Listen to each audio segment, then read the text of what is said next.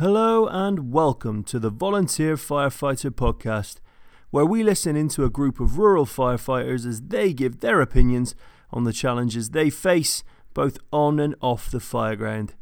We release a new episode every week, so please hit that subscribe button, leave us a rating, and share this with your fire family and friends.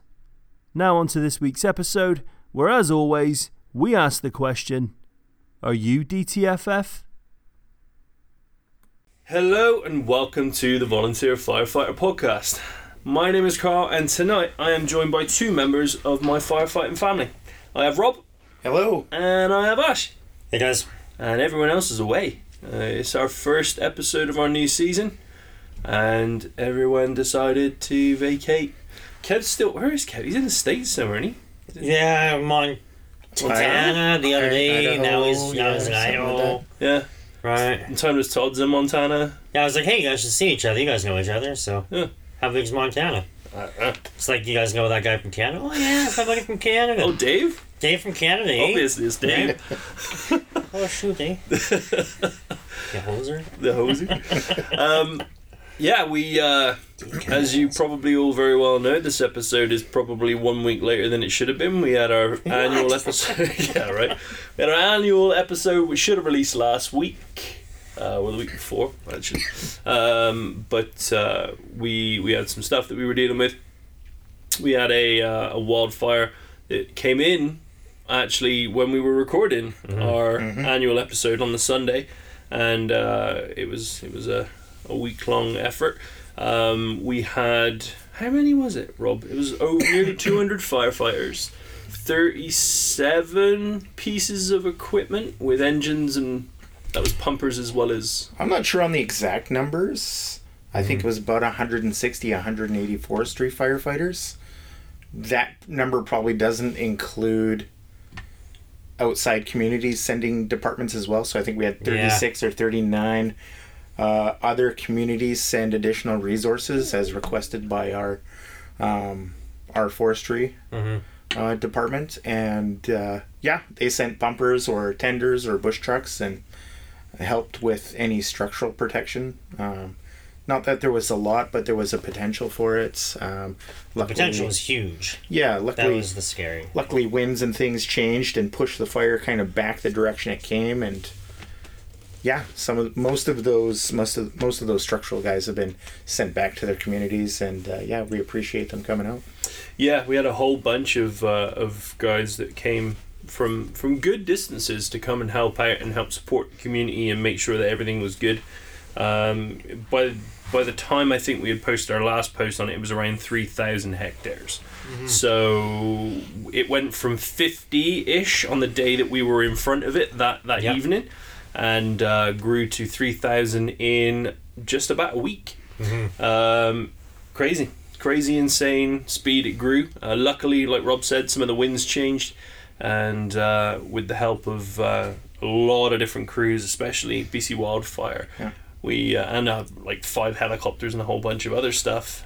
I think we more than 5 helicopters. Yeah, Only like 12 helicopters, and they had 4 of the Fireboss, the skimmer planes. Those were flying in the air. Those things kind of look small, but seeing them at the airport here in town, they're actually pretty big, pretty cool looking.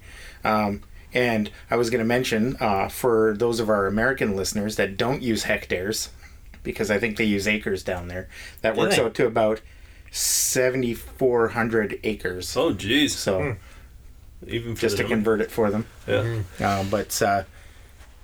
But yeah, lots of heavy equipment. Yeah, well, they had a whole bunch of heavy equipment as well, right? But you know what? We're on the other side of it now. Winds changed. Rain came today and a little bit yesterday. We did have some dry lightning initially, but that did actually not cause any spot fires that we know of. Not that we know of, or maybe it just struck the already singed earth. But the big worry was over the past weekend was that we also had a storm front rolling in, which was going to bring high winds, which was going to blow back towards the structures that were initially in danger, and we were worried about ember storms. But luckily, that did not occur.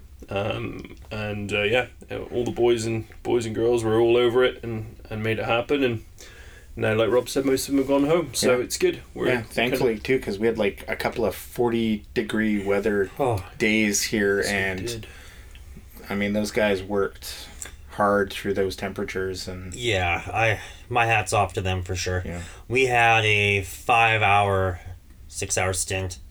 The one day, we got a call come in. There was a large bluff, and there was fire up on the top of the bluff with small little shelves on the way down, and then a heavily timbered area at the base of it, which then has high density structures mixed in with this timber, and half-burnt trees were falling down this bluff and spreading to the bottom. So we were getting calls like crazy out to the north of us. So we were out there, and then a little bit further south, the same fire, the same area, one of our members actually has a house, and it had jumped over a guard or whatever that was laid and was moving towards the house, and we got a call that this was happening. So we, as a department, responded to back up forestry at this point. And it was 40-degree day. We were there to hold the line so it doesn't jump the next guard, and walking back and forth and dealing with that with those forestry firefighters was next level. I mean, luckily they had a couple of sprinkler systems working, and I would find myself chatting with one of the people back and forth because there was a nice sprinkler there. So perks of being me that day, I guess. But it was hot. It was super hot. People were working hard. I mean, the stakes were huge. If it broke that guard, it was ripping towards a lot. So, stressful, hot. Definitely hats off to those men and women. Yeah. I think one of our big saving things there, at least for us and for forestry, was there was that dirt road there to act as a guard. On one of our patrols that night, Kevin and I went for a drive down that road to the lake that's back there, and you could see trees that they'd cut and peeled back to make sure that there was no tall timber or anything that could cause that fire to jump. But it's in seeing all of that, it was really interesting because I was on one of the pumpers that went in there, and initially we had pulled out some of our 1.5-inch pre-connect, and then we got some forestry hose on and some of the water thieves and the Econoline hooked up, and man, was that such an easy job with that stuff. I mean, I don't know why we haven't been doing that for more years already with that type of stuff. Because we're aggressive structural firefighters. We like to chase super stubborn. We like to chase the fire, and this task was just let the fire burn up to the road, make sure it doesn't jump, and just walk the line and soak it down. I mean, that's probably one of the easiest jobs we ever did. There's been many a time, and Ash said it, there's been many a time where we've chased fires up the mountain. Insanity when you look at it afterwards. At the time, we think we're doing the right thing, and we're trying to put stuff out. No, man, you gotta lay a line, figure out where it's going, and just stay there and let it burn to you. Because no amount of chasing it does really anything. You protect the structures. Priority one on that call we did. In fact, it's the call with the bomber coming in on our video on the front page, right? On the front page of our Facebook. Yeah. And it's that one where, there was a couple of structures involved. Boys nailed it. They got the structures, saved it. Fantastic. Happy days. And then we spent another 5-6 hours in 38-degree weather chasing this thing up a mountain. And afterwards we looked at it and went, we probably shouldn't have done that. We didn't need to do that. No. But we did because we kicked into it's a fire, and aggression of our fire tactics says we need to put that fire out. Where, when it comes to wildfire, you need to just kind of take a step back and just, no amount of chasing this up a mountain is helpful right now. There's no structure up there, so we need to be better at looking at that. I think we are. With every call like this that we get, every event, we're learning so much more. It takes something like what Rob just said, just watching these guys work side by side with us, seeing the way that they do things. We are structural firefighters. Yeah, we do live in a interface area, but we're not going deep in the bush. Like, we're not wildland firefighters. That's not what we train to be. That's not our job. I love that job. It is crazy, but we work near structures. That being said, when there's not 200 forestry firefighters here, and there's a call like that, well, our job is to protect the structure. The easiest way to protect the structure is to remove the forest fire from the forest so it doesn't grow down to a structure. So learning this, I think this is what's great about this podcast, is we sit back and we talk about things that work for us and maybe things that don't work for us. This is clear to show we're learning every day. And this was a great learning experience. Us with forestry, mostly forestry, and then a large group of men and women from all over the province. It was a great experience. We learned a ton just by seeing different tactics and training that we can implement now. Never stop learning. Yeah, it's good. Yeah, Rob? Yeah. On that too, it would really shows that it would have served no purpose to go in and chase that fire, because we had we had both pumpers and a tender there. We had dumped all that water onto that fire with our 1.5-inch hoses, drained our trucks, and we did accomplish nothing. It just goes to show these forestry guys that work on this year after year, they do know what they're doing when they say just let it burn up to you and then put it out. Obviously they're doing something with limited water resources. So crazy. And being able to put these fires out where we'd go in, you dump how many thousands of gallons of water and accomplish nothing, and we'd look stupid, right? And for 3 hours, because it's 40 degrees, 100-degree weather to our American listeners, all that water we just dumped is dry, and now all that fuel's back again. So the easiest way to protect the structure, let it burn the fuel. Yeah. You can't re-burn fuel that's burnt. Something. Yeah. But it's way safer once all that ground load is burned. Well, they're not dumb. They kind of have it figured out. Yeah. I think our problem is we see fire and we gotta go get it. So true. Absolutely. It's that Now, aggressive. That being said, mentality. there have been a couple of times where we've done that and we've stopped massive wildfires from happening. So, for example, on the time that there was a vehicle, a guy was smoking a cigarette. He had bales of hay on the back. Flicked his cigarette out the window, and it came back in and landed in the bales of hay.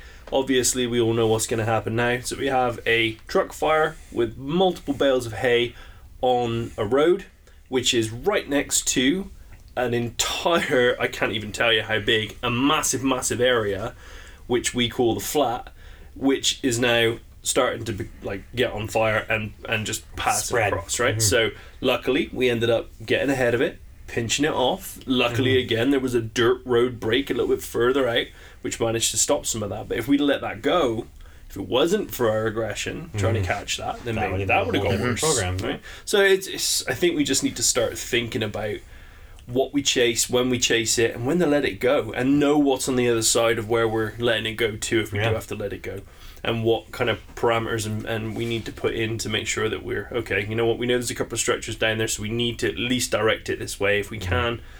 We need better. We need to look at it differently, because it is a large portion of our season. Yes, it's an entire month of shut up and wait.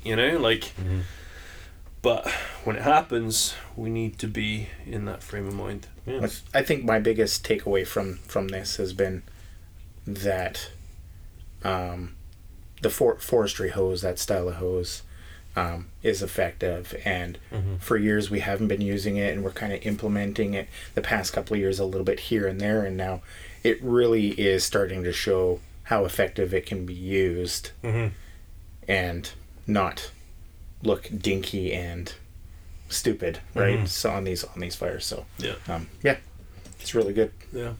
We're so default. Grab the 2.5. Okay, now we're gonna break it down to 1.5 inches. Yeah. so for us to sit back and say, okay, we're going to start with the 1.5 inch and then go down just a Mikado line, I mean, what is that, like 3/4 inch? Yeah. What's that going to do? It's going to use so much. It works so well. Yeah. But it's a break away from our normal mentality that, again, big learning curve. And two, not just that, but talking about BC, or talking about our forestry, they have parked at our training grounds right now 3 structural protection sprinkler units. Big, massive trailers with piles of sprinklers, and you name it, they probably got it on there for some sort of structural protection. So these guys are well prepared for exterior protection. Should it get to an interior fire, obviously they're calling us, but 3 big, massive semi-trailers of equipment. Yeah. I mean, they know their job. They do. Just like we know ours. When it comes to internal, obviously you're never going to see those guys going inside. Yeah. But when it comes to those types of fires, man, those boys were on it. Boys and girls were on it. And a lot of the questions have been coming in on the street and on our Facebook page about why aren't we out there doing a lot of this stuff, or why is it just the forestry guys working the fire?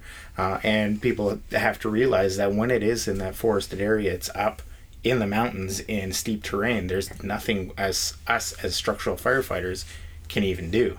So we just got to rely on forestry, and if it does come into our area, our protection area, that we're going to be out there doing something.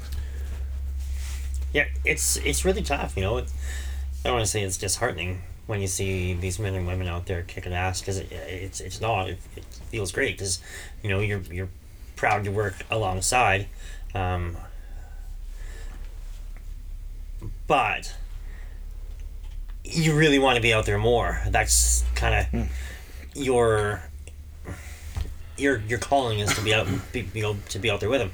So you have people asking, like, why aren't you out there? Why aren't you doing, like, why? Not like they're talking down, like, why aren't you doing more? But, you know, you're driving around town while everybody's working hard. Sucks. But the flip side of that is we got multiple calls almost every day within our town. So if we're out there hiking around with the forestry guys, which we want to be, but also who's going to be running these calls? That's what it comes down to. You know, we're here to protect our town and everything around it, and that's their job, is to go up there and do that, and they're really good at it. If we were up there and you had 100 forestry firefighters here and a motor vehicle incident, well, they're going to be like, oh, that looks bad, I don't know what to do, right? Sure, we kind of know what to do up there, but they really don't know what to do here. So professionals there, professionals here, we assist each other, but kind of to each their own. And like Rob kind of said, if a fire came up to a structure and, you know, if it jumped a guard and maybe they didn't have an evac, even the people that were brought in to do structural protection, and like there were engines and tenders, like it was full on departments, they can't go in. So we need to be able to be mobile to go and do that. So it took a lot of comfort knowing that, you know, when things went, if things went wrong, that would be our time to quote unquote shine, you know, come in there and do our best doing the job that we train to do every day. Well, I think because the response to that is, unfortunately, as much as we wanted to be up in those hills like you were saying, if a structure did ignite and there was still embers coming off those hills, there were still trees falling down, especially towards those areas. If a fire starts closer down the hill now, who's going to hit that? Who's going to deal with that? When the winds came and the embers start flying, who's going to deal with those ignitions? That was our job. Our job was to protect the town and make sure the people were safe, deal with anything that was below that line that was within our boundaries. Because if we've now got engines halfway up a hill that is fighting something that is so far away now from the actual town itself, what happens when a structure now catches and we've got all of our equipment halfway up a mountain? And the problem is, again, because we're all so aggressive, we want to go and do that. So the frustration level rises, why can't we just be up there? But the reality of the situation is, because be up there. Yeah, because if something happens down here and we're up there, then that thing is done. Like, our average response time is about 3 to 5 minutes by the time we're like called, in the trucks and on scene. So if that's the case, then within that kind of 3 to 5 minute range that we've hit the hole, well, now we've got to try and respond from halfway up a mountain, and we've got to get to sea. So the likelihood that we can actually do something after that, especially everyone knows now how quick things burn because of the way structures and everything's built now, we wouldn't have a chance. We wouldn't have a chance. And especially the areas that were in threat, in danger, in wooded areas, clumped together, like Ash said, like, which is why instead we chose to run patrols. So we had guys out every night in the vehicles, running patrols, checking for spot fires, making sure the public were safe, and doing what we could down the hill. But it also did spur on a conversation of, maybe we need to start talking about a vehicle that we can send to help these kind of people out in different areas when these things go on. Because we had a whole bunch of people that were ready, willing and waiting to go and do these things. And you can make some really serious money for sending equipment and guys down to try and deal with this stuff. So maybe it's a possibility that it's something we can do. Get more money for the department so we can buy bigger and better toys to help better protect the town. That's right. I think that brings up to a good reason why we have mutual aid agreements as well.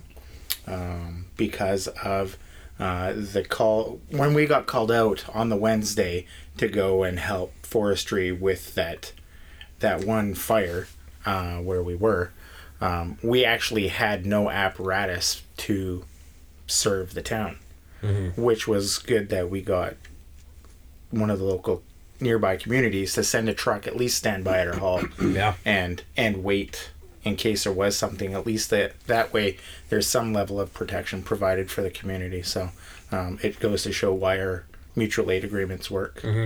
Absolutely. I think this goes back to I know Nick from the Brotherhood Academy there was confused once when I was talking to him about like our wooded area, the forestry, and the whole mutual aid, because they've got in the very next county, which is very close, they've got all these mutual aid agreements going on, and like why wouldn't you be helping with the forestry there? Why wouldn't this be happening? So this falls right into their wheelhouse of the whole mutual aid thing. I know they were just running a call the other day where they got called in to be water supply for a neighboring county, which worked out great. I saw some photos. Everything looked like it ran smoothly. So this is more, and I think it's going to be something that we see a lot more often moving forward too. Really leaning on that mutual aid. Brings us back to that regional writ. I think which this is all going to spark. I mean, up at that trailer fire, we weren't about to go inside that trailer, but let's say that was an actual home. With people inside. Even up on the Trouble House. Right. We had members going inside, and we put a RIT team together, but that was a challenge. You know, we had it done. It was within time, but summertime, middle of the night, it was... I'm robbing people from I don't know how many trucks to put a RIT team together. Sure. You know, so if we had that regional RIT or a mutual aid for something like that, that would have given them a time to consider, hey, maybe we can activate something there, because everybody was on scene, everybody was working, everybody had a job to do, but we still needed to have those guys ready. So it was we put it together, it worked, but having completely fresh people might not have been the worst thing either. So that regional RIT thing, the conversation I had with somebody who in the States who they do that. They have a group of guys, there's another group of guys that do a regional RIT thing. And I asked him, I was like, so how does it work for you? Does it work well? And he's like, well, yes and no. Yes, we have people that are dedicated to come to scene when we have a structure fire. Unfortunately, we now need to look at how far they are away and how long they're going to take to come. So if they are responding, how many people do they have? So we need to know a lot more information before we can go internal. And maybe the opportunity to go internal was a very, very small window before you can get to the opportunity again, right? Because now the fire's moved, you didn't get inside quick enough, and now you've got a problem. With us, I think because we have that RIT team and that mentality built into us now, yes, that was a difficult one, especially because of the amount of people that were there. It was difficult. But because of the mentality we have of we are going inside if we can and when we can to deal with what we have to make sure we knock it down quick. So RIT tends to be one of the first things on mine. The tarp comes out, the tools come out, we've normally got a couple of freshies hanging around. Just doing some exterior stuff and wandering and making sure that everything's going on, as we've discussed before.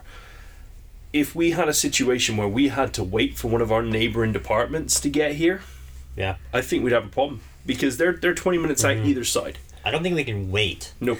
That's it. Like, you can't wait. But even on a call like that one, up at that problem house, if we knew that they're coming, I could have utilized, or we could have utilized those people that I had already put in place for that RIT team, and then freed them back up once the fresh bodies came. Because, I mean, RIT, you want to have them as fresh as possible. But when there's 3 trucks arriving, jobs to do, everybody jumps off and they're ready to go. So we don't have a designated, all right, you do all these things while you are now RIT. You get off, you get your task, and then, okay, plans change, we're going internal.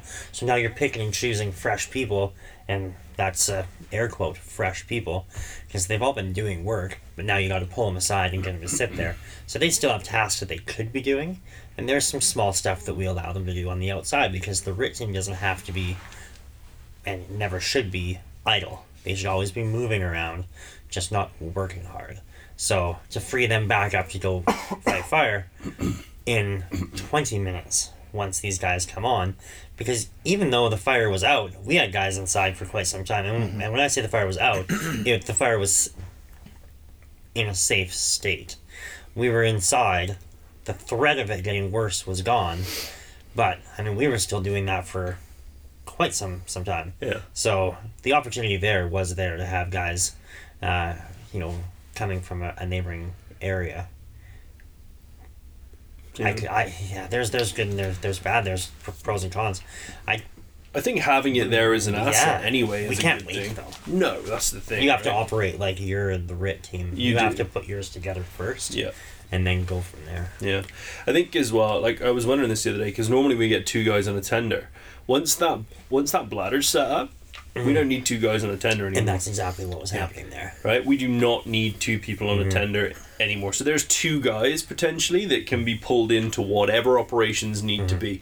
Yes, when it comes to cleanup, they go back with that truck, because that's the way we do things ultimately, because there's we need to be safe with seats and things like that on the way home. But once two people are done setting up that tank and making sure that everything's in situ, 1 guy can go and fill a tender, and 1 guy can dump water back out. There doesn't need to be 2 on a truck anymore. Yeah. So maybe we need to look at that a little bit too. And once that tender comes back, that guy can still go help. Yeah. Right? Because he's not working. He's standing by the RIT tarp, ready to roll, right? Sounds like there's still conversations we need to have, and some logistics of planning that we still need to look at to see if we can make it work, and obviously talk with our neighboring communities too. As far as that 2 guys on a tender, that recent structure fire we had up the hillside there, I ended up driving the tender and actually ended up with my brother on the truck, and we dumped the tank, we filled it up, we got hooked up with the suction onto the pumper, and we took off again for another load, got back, and then kicked him off the truck to go pack up or whatever. But yeah, definitely 1 guy can easily run that tender. Once you're established, you're 1 guy can do it. Yeah. It's more of a mode of transportation to get another guy there, because we do have SCBAs on our tender. Absolutely. For our driver or for spares if we need them as well. So totally agree. we were going to talk about something completely different, but we got sidetracked. That's okay. Weird. It's okay. How does that happen? Strange, How are you? Ash, you did have a little bit of news, and I know it's kind of in the middle of it, but we did want to use it as a segue into some other stuff we wanted to discuss. Yeah, so I because we've completely gone sideways. Yeah, we did. I've exited away from my information, so it's been cycling everywhere on the internet there, and it's a sad deal, and you know, I think we all need to check ourselves and really think about the implications here, right?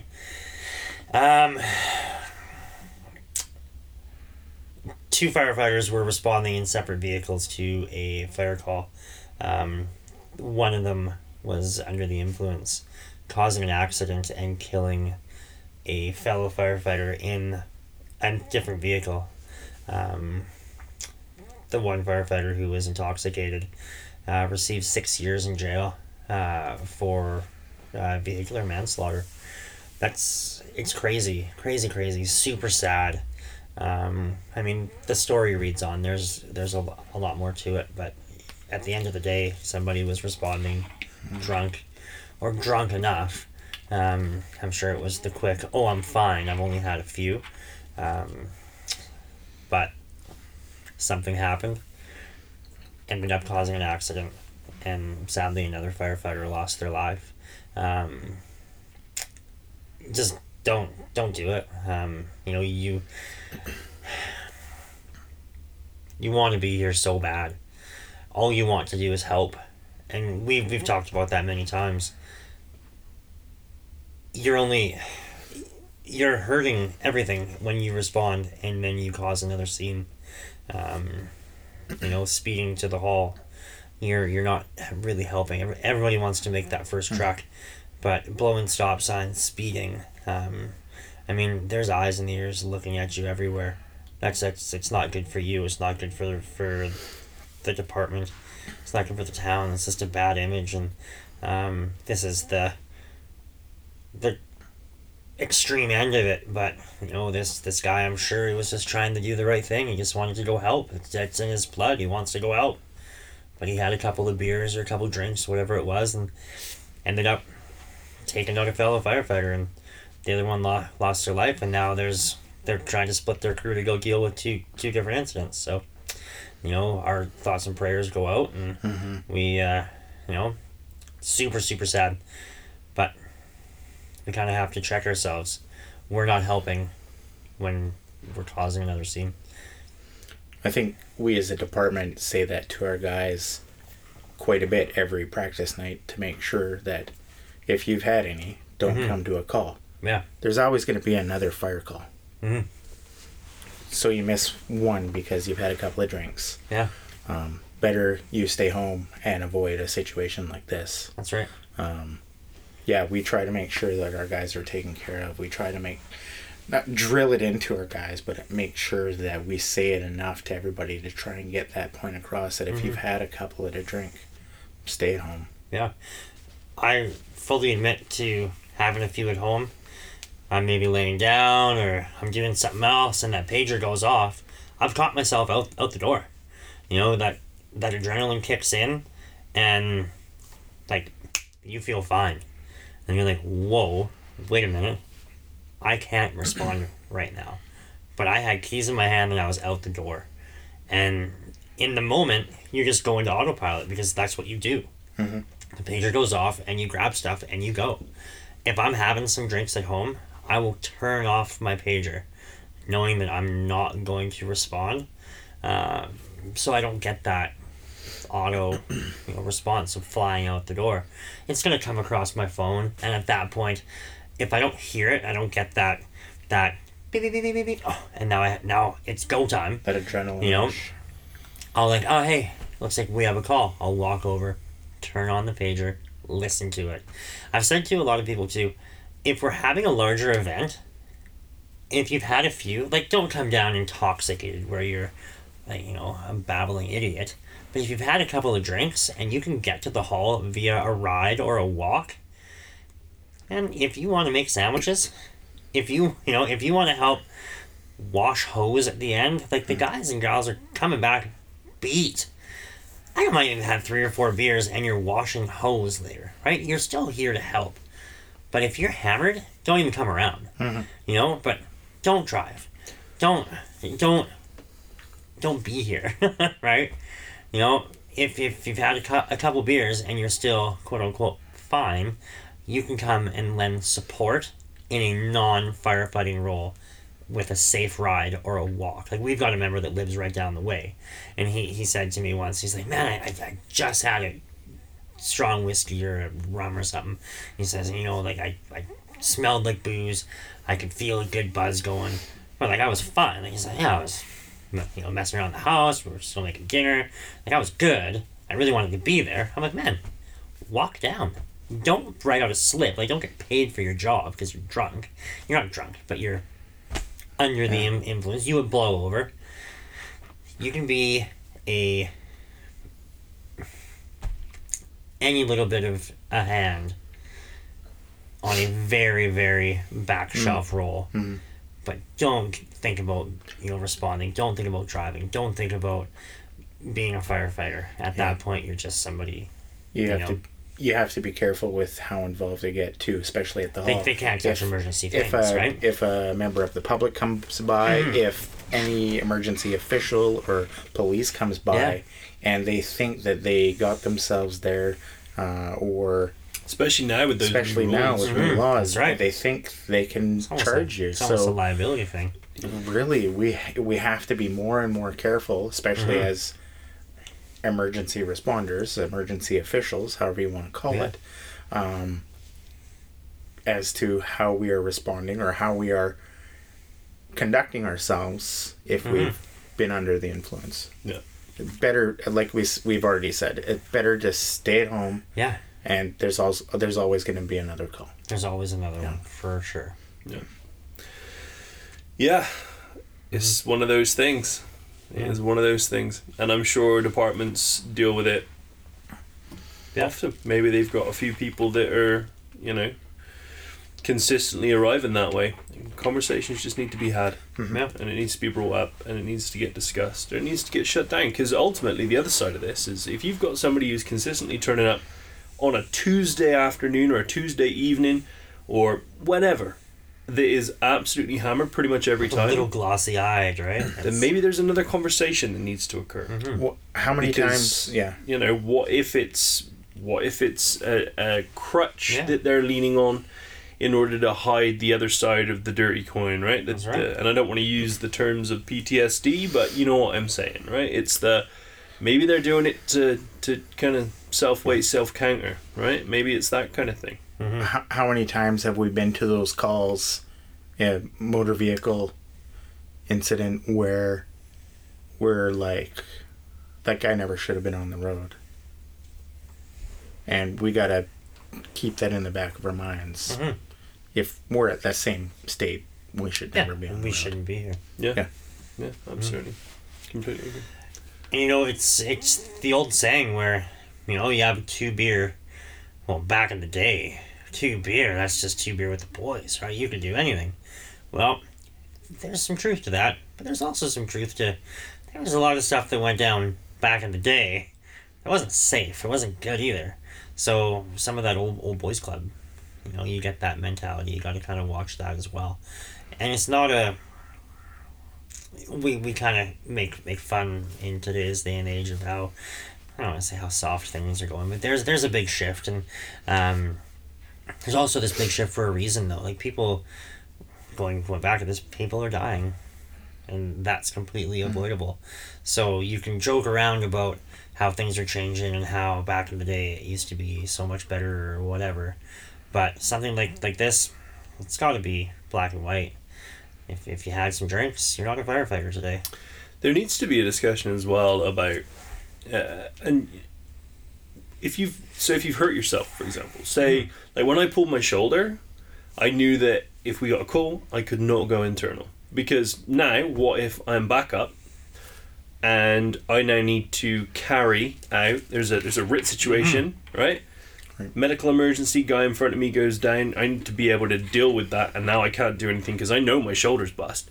So there's no way that I can deal with anything there, right? Like, I can't do what I should be able to do. Yeah. So I shouldn't be putting myself in that position. I shouldn't be putting the other person I'm with in that position.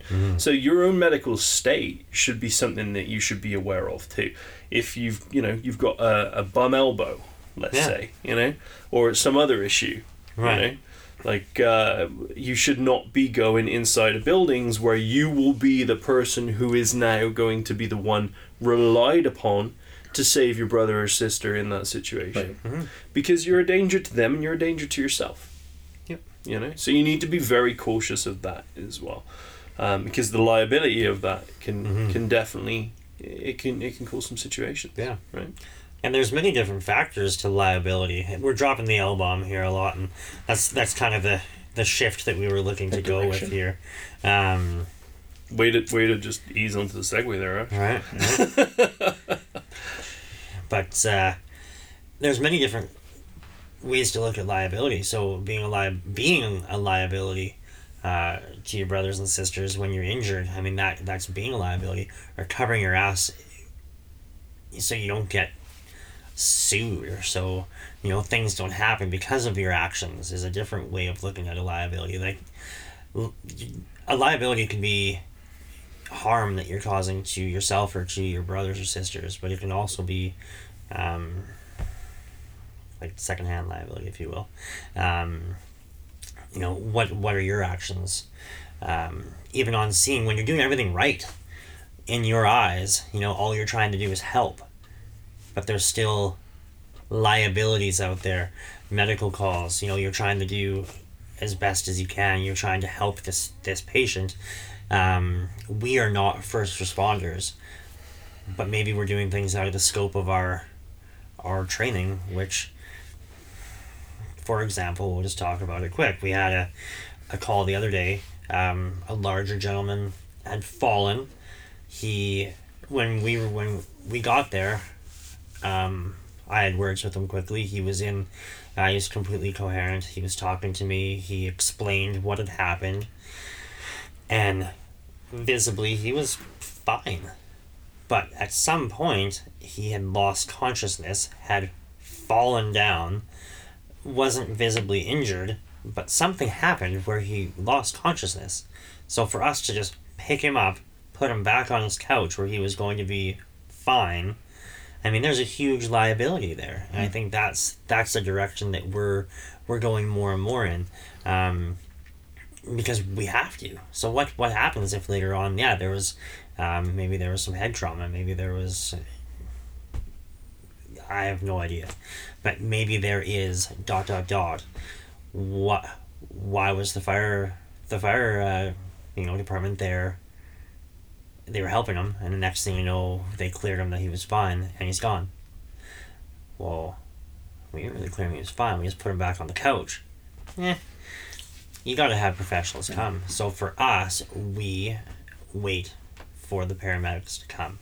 We can help, we can be there, we can make sure that he's as comfortable as possible, but we don't move, touch, or clear until a professional comes and advises. And that's the liability factor of it, and that's the direction that we're going, and we kind of have to. Just going back to Carl's comment about the shoulder injury, any other type of injury, I mean, here in Canada we've got workers' compensation. There are more and more fire scenes that they have officials that are showing up on scenes to make sure everything is going work safe, by the book. And we really do have to be careful. We haven't had anything show up on scene, but there could be. And let's say Carl has a shoulder injury and he's at a fire call and he's got a doctor's note that he's not supposed to do any heavy lifting or any type of work, and here he is on a fire scene putting himself into that situation. There's that type of liability that could potentially not only open himself up to, but us as a department as well. Why didn't you know about that injury? Why did you put him into that position? So there's those types of things that have to be, you might have a slight injury, But if you're doing more and more work, it could be getting worse and worse and worse, and you're not saying anything, and you're not only hurting yourself, you're putting yourself into a potentially dangerous situation. Like you said, if you're having to be a frontline interior guy, then nobody can rely on you because of that injury. You may not be able to fully do that job. So there's that liability issue as well. Completely agree. Completely agree. And that's tough because nobody can police that but yourself. Yeah, that's where because then it lays on your shoulders every time, right? Like you need to make that call.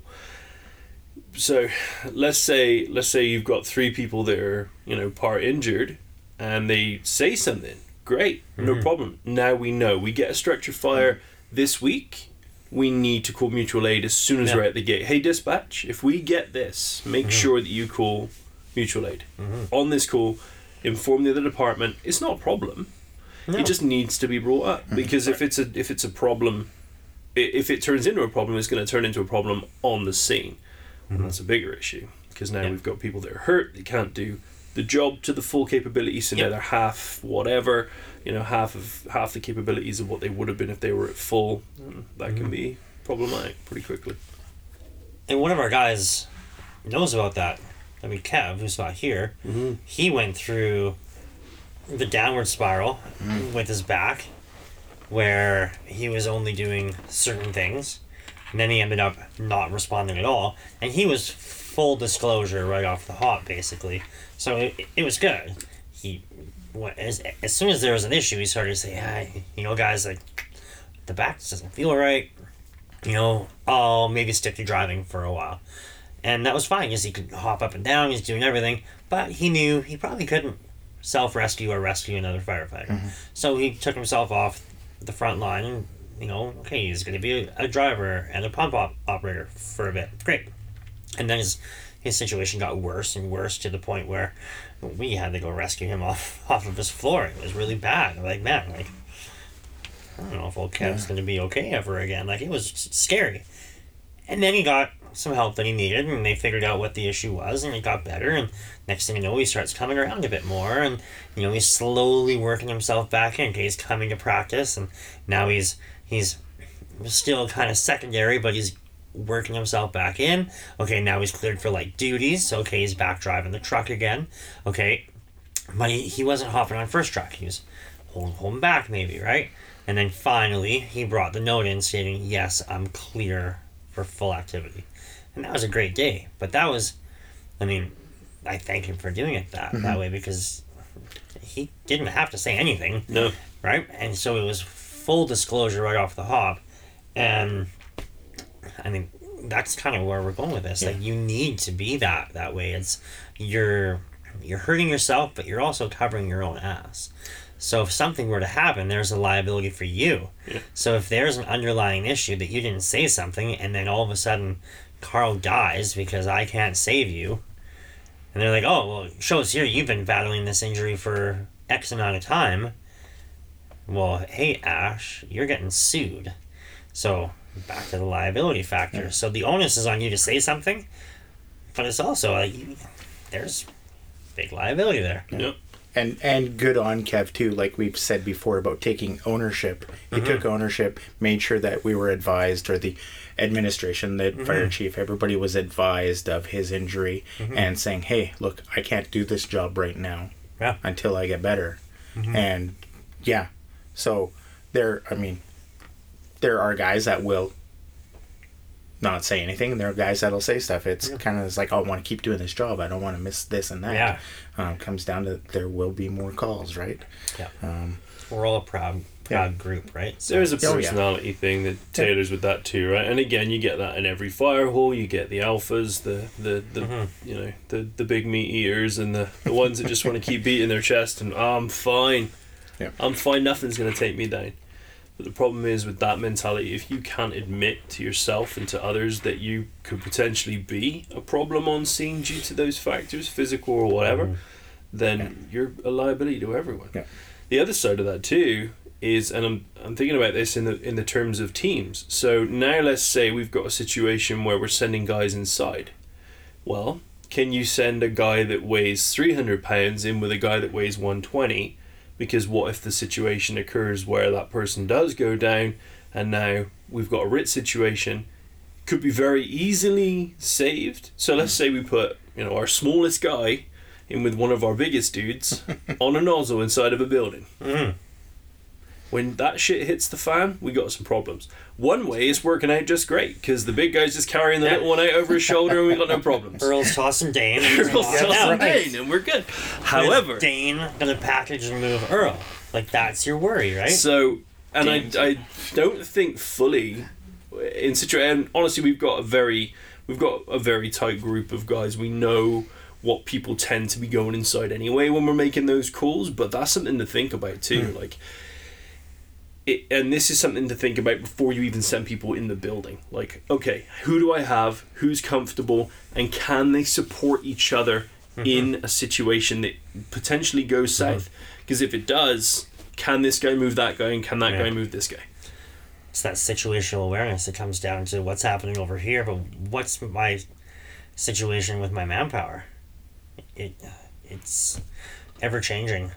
Well, as an officer now, making those sorts of decisions and calls obviously lays on your shoulders, and having that viewpoint, your total kind of your compass has to change. That's right. Your focal point, your north is different at every moment, and you need to make sure that all of that is in your view at all times, because when situations change, and they do, and we all know it's very dynamic on the ground, we need to make sure that we're all watching everything. But sometimes when you are the focal point guy and you are doing a task, which is why we've now removed certain aspects and certain jobs for our nozzle man, for our backup guy, there's specific points that you are dealing with at that time. Yes, you are trying to be completely aware of everything, but you are very still focused on what's going on. You don't have the opportunity to detach. That's what the officer now going in with you is for.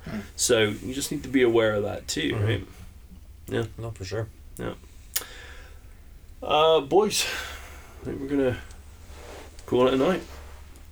It's been a big conversation. It's been a long week. Yeah, I think most. it was a crazy week. I think we sat down tonight with a bit of a vision. We never really got there. No, we didn't. Well, I mean, we got sort of. Yeah, we got sidetracked at the beginning, but like for 40 minutes. Yeah, it's all good. It's kind of how she goes, and I think sometimes it's our better podcast. Sometimes you need to have those nights, kind of call them our stitch and bitch nights, where you just whatever comes up. Sometimes you just have to go unplanned. I agree. I think last week's episode, or that Sunday that we got called, man, I was really listening to it, and just me personally, I was off. I was totally off, and hearing myself back on some of the things I was saying, the slowness in which I was bringing things up, like you could tell I was mentally fried from the week. It's just like, brr. But then it just got better. It completely did. Yeah, after the call, I felt the adrenaline kind of rush a little bit again, and I felt a little bit back on board. So we can end it better, but yeah. Man, that start was hard work last week. Just for me, I think. But yeah, we got a lot more good stuff to come. This is our first episode of our new season. Season 2-ish. Season 2-ish. I mean, we're calling it 53, but it might be 54 if I end up tagging the other stuff. We're going to do a bonus episode of some of the best bits of our podcast that we enjoyed, either from each other or from ourselves, pieces of information that we liked in different episodes. Yeah. We're gonna try throwing together in kind of a bit of a montage, I guess you could say. A good montage. Everyone loves a good montage. There's a song about that. Is there? It's from Team America. Oh. I don't think I've heard that one. What? No? No. Oh man, really? Yeah, I don't think I've heard that. It's great. Yeah. Team America. It's I think it's like a claymation. Oh no, it's the puppets. It's the puppets. It's the puppets. Yeah. Come on, Gary. There's a time in your life where you gotta suck a man. Yeah, no, it's from Team America. I shit you not. Oh yeah.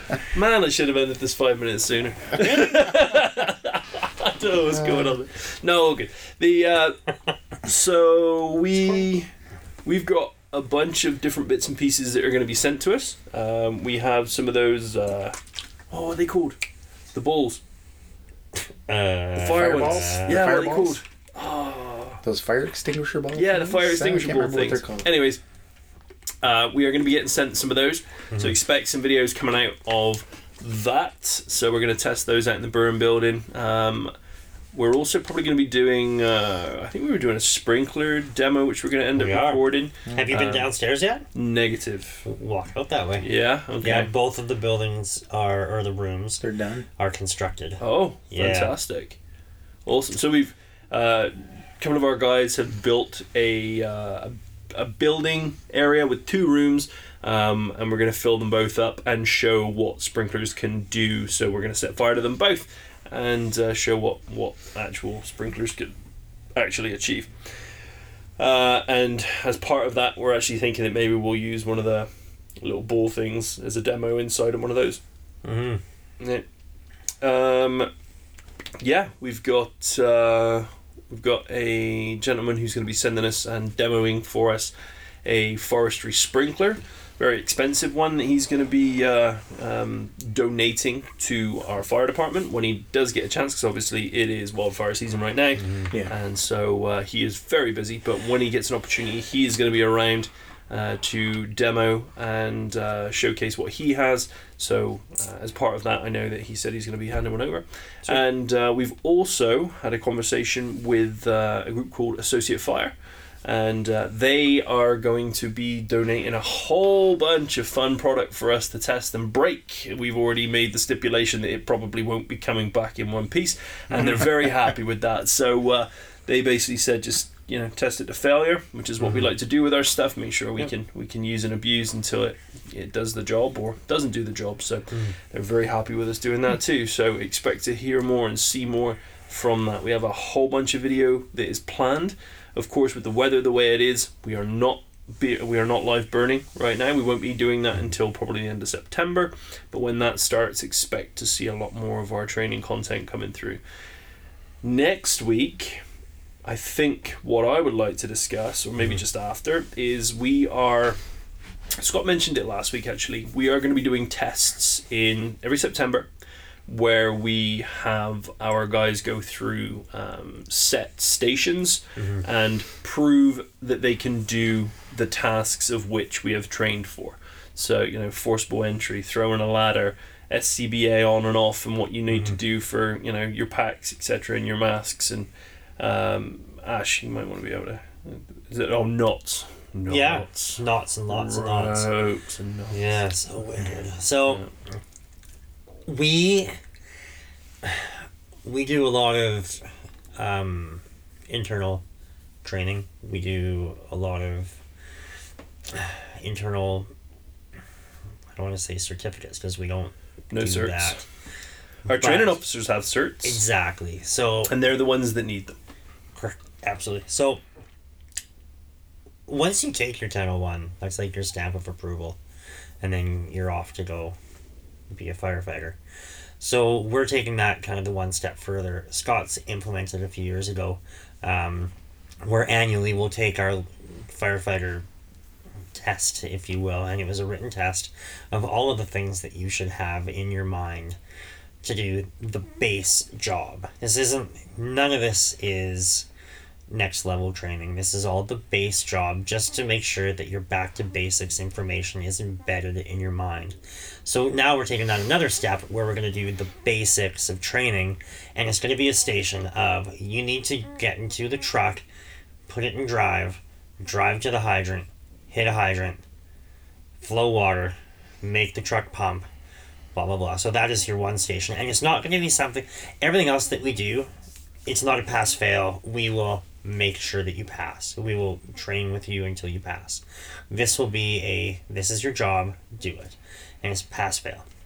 No instruction. However, if you fail, it's not like you're off the department.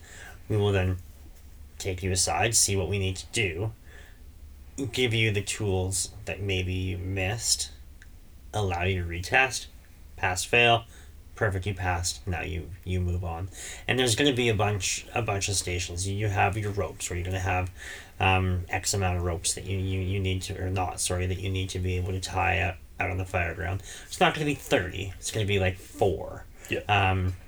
Your PPE gone off in an X amount of time, on the breathing air, and I think we're going to do it in the back of a truck. Like, it's the gear on. Get in a truck, get your air pack, get off the truck, show that you're breathing air. Nothing crazy. It's going to be a very attainable time, but a time.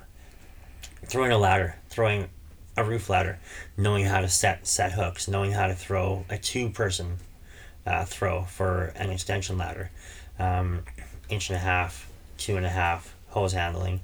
Man, what am I all forgetting? There's a bunch of them. PPV.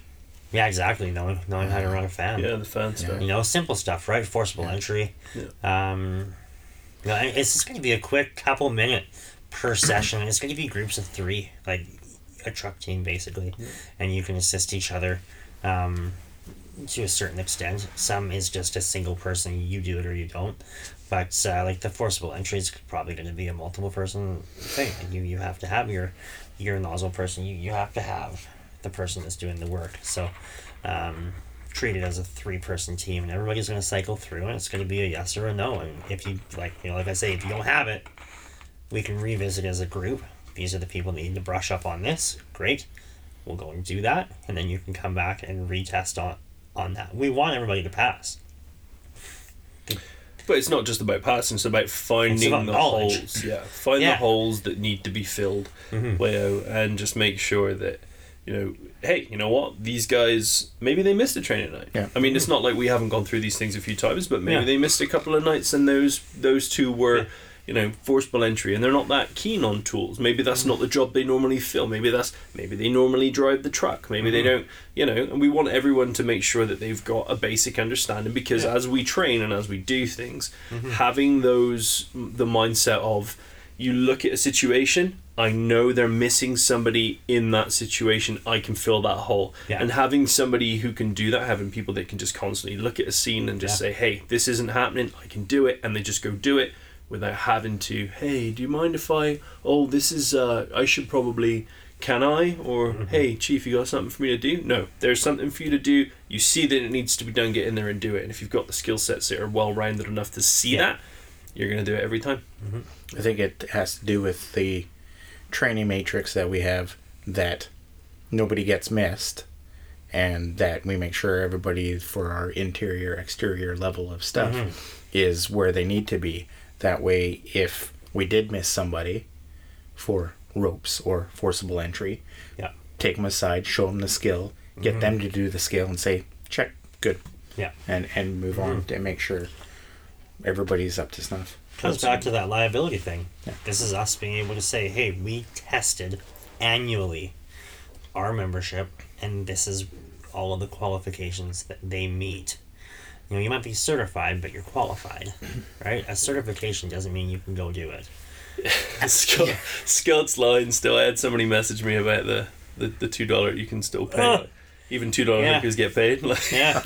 And this isn't a dig against paid guys. It just means that, hey, you know what? You got a piece of paper with your name on it? Sure, I do too. There's hundreds and thousands of people that have driver's licenses these days, but show me 10 of them that can drive properly. Like, it doesn't mean anything unless you can do the skill, and this is our way of testing that you can do the skill. Yeah, I think it also we have to have a certain level of, as per our provincial guidelines for volunteers, because we are volunteers, that we have to be at a certain level if we're going to be interior exterior. So we have to be at that certain level to be able to continue to be that interior this level. Is just one more way for us to prove annually that we do meet those standards. But this is actually being set by us. This is above and beyond what we have to do for the playbook. The playbook just controls the portion of what we need to know. This is an internal test created by our training team to ensure that our guys know it. It's not mandatory at all. You just need to do the written test paperwork, which I'm sure a lot of departments do and have to do because that is the playbook now. But this is that extra step. extra documentation of what Absolutely. we're doing. Yeah, for everyone's sake, you know. I know that I'm probably going to do very poorly at the truck stuff when it comes to driving it and getting water and things like that. There's going to be some brain sequences that need to occur. Yeah. And I may need to run through it before we do it. We ran through knots the other night with Matt.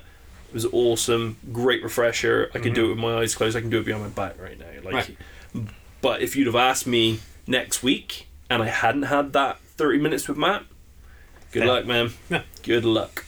Maybe what we could do potentially is we can make an evening where we come down and we actually run through the stations before it comes through. We can record the content and actually show the skill sets, because it would be great for our content, for our internal use, for our guys, and for obviously for the external I think stuff. there's nothing stopping our guys from saying to anybody, the training officer or anybody on the training team, to say, hey, can we go down this night? I really suck at this, or I missed this night. Can we go over this? Half an hour or whatever, just as a Tuesday night or a Wednesday night or something that at least teaches them that for when it comes around again. They know that, rather than having to reteach, or they decide not to come that night and again they've missed. They missed it, yeah. Yeah. As a group, a training group, we're very keen to put in the extra time for our guys, for neighboring departments. It doesn't matter what it is. If somebody reaches out and asks for a little extra, we make the effort as a group and we put it out to some extra people. And that's one thing, and maybe we should bring that back up again on Thursday. Hey, like, just so everybody knows, like, this is coming down, because we let our membership know that this is happening. But a quick, hey, if anybody needs to brush up on something, don't hesitate to speak up and ask. We want you to pass, but we want you to pass because you have the information. So let us help with that. I mean, there's stuff that, like you say, like Carl's going to struggle on trucks. I hate knots and ropes. I can get it done, but it is not my forte. It's so I'm going to be brushing up on that to make sure that I nail it, because you got to nail it. So I think a good thing too is that us as a training group will go through everything together beforehand as well, because obviously us as a training group spend time teaching stuff where we don't always involve ourselves into it. So we're like, okay, you need to do this, this, and this, and they do it, but we're not actually physically doing it ourselves. So we need to be able to show ourselves what we're teaching that we can actually do as well. We all sort of venture towards our strengths, and there's certain things that, you know, each one of us do that we excel in. So if we're training on ladders one night and we're training on VEIS, more times than not, you'll see me on the VEIS side, because that's kind of my jam, right? Where I can get the ladders done, but like, I know VEIS, that's something that I've taught that many times. We've been through this a bunch. I feel confident with it, where I can then maybe give some tips and tricks to some of the newer guys coming up, and maybe some things that the older guys haven't seen, because, hey, everybody does things differently. So Carrie, she inserts herself into the training that she might not be as strong on. She taught a ropes course, and I remember coming down here with her, and we had ropes tied to the back of the truck, and we were going back and forth and doing it off of Notepad. I mean, like we know in the moment when there's a group of people, okay, I'm gonna do this, you do that, you kind of rely on everybody's strengths, but we were working through it together from hey, let's wipe our brain, let's start fresh. And she knew that inside and out, and now I think she's one of our better ropes people here, because she took on something that she wasn't super strong with, really dove all in, and now she's able to teach it just like that. And that's this year we are doing this train night for the trainers, so we're going to go through everything, and I think that's going to be great, because it's going to show ourselves personally, maybe, hey, it's been a while since I've done that, maybe I need to look into that a little bit more as well. And that's great, and I think it'll show when we come back and say this to the membership, that, hey, we're doing this, it looks good, that we're not just the ones sitting back picking and choosing what we teach. We're out there doing the work as well. And as we move into some cooler weather again, we've spoke about it this summer, but there's no time in the summer, sadly, to put in extra training. We want to put all this extra training in where we can get the officer corps and the training group together and do maybe an extra night once every month or so, where we're getting that hands-on versus the verbal that we're giving. Yeah. So yeah. Yeah. Good stuff. And maybe as a thought on that, maybe have some of the newer guys, not newer guys per se, some of the guys that are looking to join the training department, maybe have them run those training sessions for the officer corps and for the training team, because it would be a good opportunity for them to teach and showcase skills that you guys have showed them. Yeah. And maybe you guys can learn a little something off of the boys and girls that have got something for you, right? You never know. That's crazy. That's crazy, Tom. Yeah. I know everything. I'm an officer. Yeah, right? Not even close. That would be great. Have a couple of you guys come out and tack and run it so we can go and do all the fun things, right? Because it's a bummer. We have all these awesome training nights, and more so now, we're able to do that, like where we're doubling up. So, like, one of us will train and teach it one night, and the other one will be part of the circle the next night. So, which is awesome. We're getting, this year versus the previous, I think we're getting a lot more hands-on training again because of the way that we're going with it. So, more and more of that's great. Shout-outs, Ash. What you got for me? We'll do a quick run through, super quick. Yeah. So we got Chief Miller right off the top. Check him out online, Facebook, Instagram, Twitter. ChiefMillerApparel.com. He likes and shares everything that we tag him in to retweet Graham book. He's everywhere. He hooked us up with some challenge coins. We just distributed them. We still have a bunch here, but we ended up giving ours out to the membership here because we're super lucky to have the ability to do what we do within the hall. So anything bonus that we get, we throw right back at the hall. Chief Miller was a big help with that at the start, and we really appreciate that. RZ Masks, we purchased a bunch of M1s. I think we brought in 40. We tested them out. We threw up some photos. We did a quick review. We chose the M1, easy on, easy off, easy to store. It seems to be working well for us. They do have a bunch of other models. Check them out. If you like what you see, and you should like what you see, they have a discount code for us. It's Public Safety. So check that out. 30% off of any purchase. I would highly recommend jumping on that. It's great for mop-up. It's great for brush fire. It's great for... We've even started thinking about using them for medical scenes too. Yeah, you just never know, man. Airborne. Yeah. Stuff's crazy out there, so toss them on. It's just safety, right? Modus Rescue Equipment. They have the snagger tool. They have their forcible entry wedge. They have... Oh, Carl is cracking his head. That was a big cow. That's going to come through on audio. That better have been picked up. Wow. That was a pop. Jeez, I needed that. Wow. Just breaks his own neck when he sat here. Well, good night. I don't know if I even saw it on their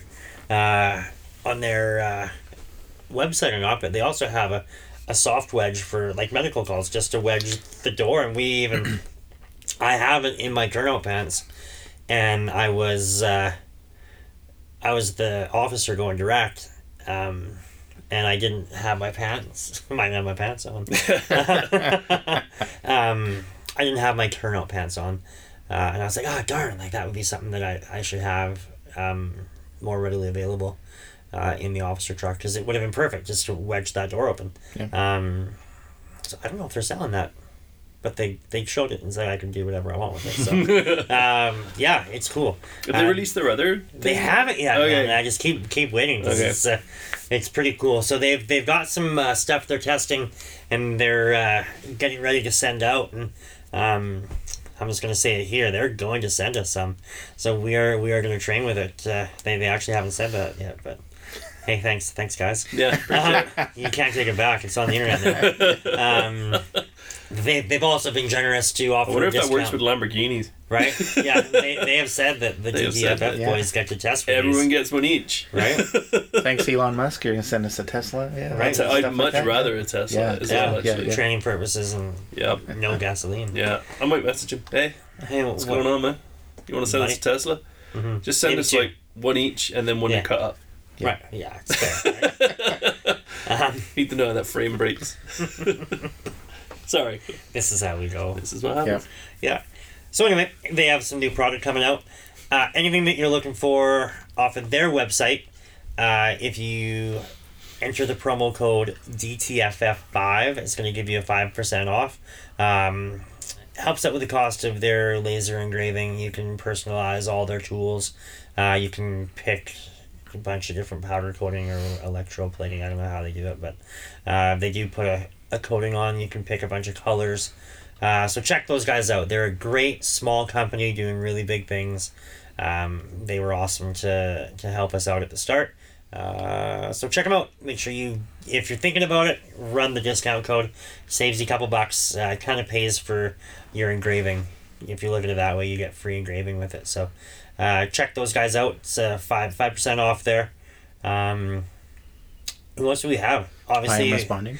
I am responding. We use them. We do respond. We use their app. We do respond. We do respond. Well, and what's crazy is sometimes how much faster it is. So, as an example, I was at work, and my phone goes off, and I'm like, "Oh, I know where that is." So I hop out of my office. I get in the truck. I start driving down the road. I know the address. I get on scene, and there's no ambulance there. I'm like, this is the scene that they. I'm like, oh, Dangerous late. there it is right now. Yeah. And I listened to it. I'm like, yep, it, It was a definitely good says minute. here. It was a good Yeah. minute or so, for Right? sure, before that So, pager went off. And Before I'm like, because the phone dispatch, came this in. Yeah. is me on scene. They're like, on scene? Yeah, copy that, dispatch. Also, where's BC ambulance? Yeah. Oh, they're en route. I'll copy that. And that came down to our liability chat. Is they were, we had 2 cars local. They were both busy. We ended up getting that mutual aid coverage from another ambulance station just down south. So we waited for them. So I am responding was great. That's how fast it was. I was on scene before the call even came out. So if that was something serious, which thankfully it wasn't this time, look at that. I mean, you're definitely saving time. So it works for us. Maybe it can work for you. And lastly but not leastly, on the product side of life, Stop the Bleed. So it's not really a product, it's more of knowledge, it's a course. Get out there, get it. What is it? I don't even know the address. We have it put up, I hope. Yeah, it's not stopthebleed.org. Scott had mentioned No. it previously, but yeah, I'm not too sure. off We'll the make top sure of that my head. we get it out there. Rob. I'll bring it up, or you're never going to hear the end of it. Our boys down south, the Bar Boys, who you have not mentioned yet. Well, no, I was getting... Were you okay? I was getting You were all getting of the that? Okay. products out of the Product. way. Oh, Right, that's where I was going with that. Stop the Can't Bleed. forget them bar boys. no, I Isn't was it concerned products that back maybe then? you had actually forgotten. No, how could I Because forget? Nick would never let you hear the end of it. No, It's no. true. God, no. That's true. So the Bar Boys, Brotherhood Academy Radio, out of Maine.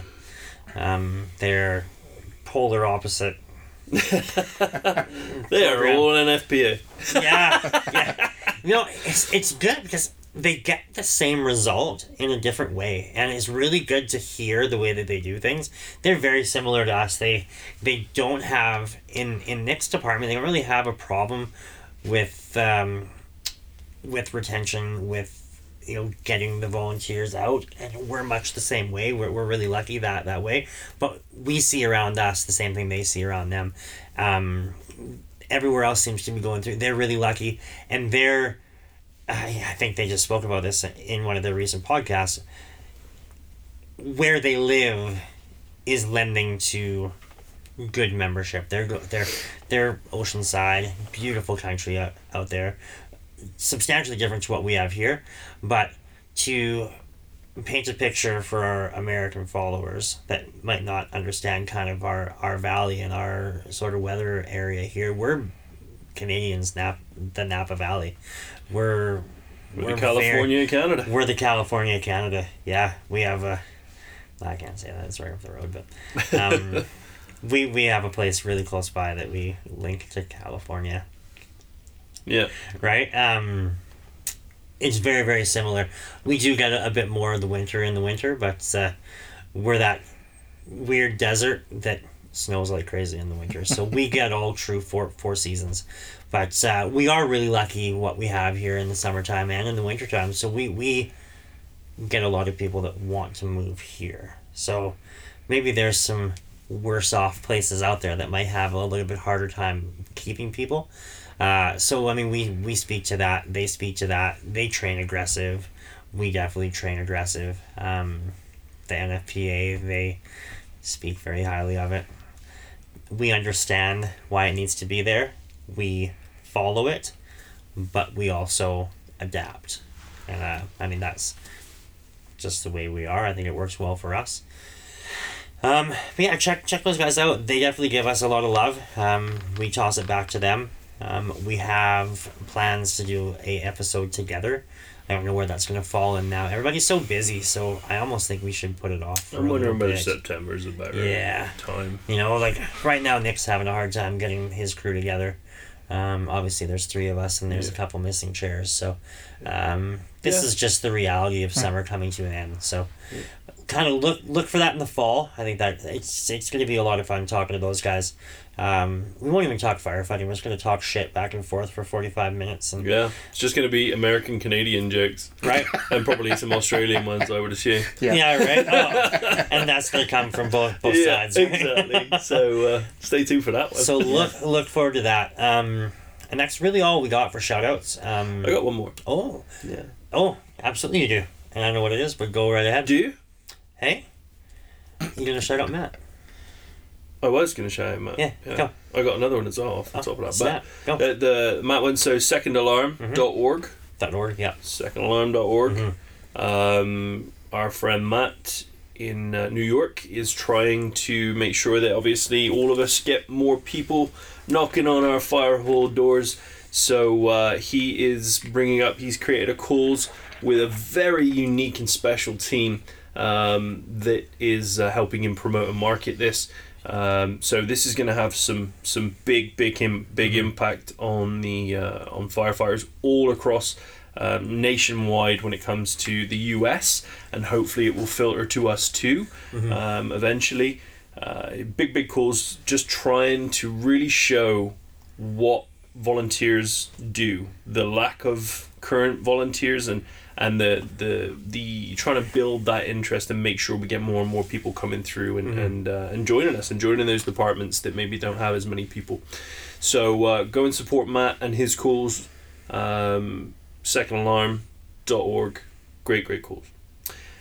And I got one more, which we don't normally do, but I feel like we need to talk about it a little bit. Just is Munkoff Manufacturing.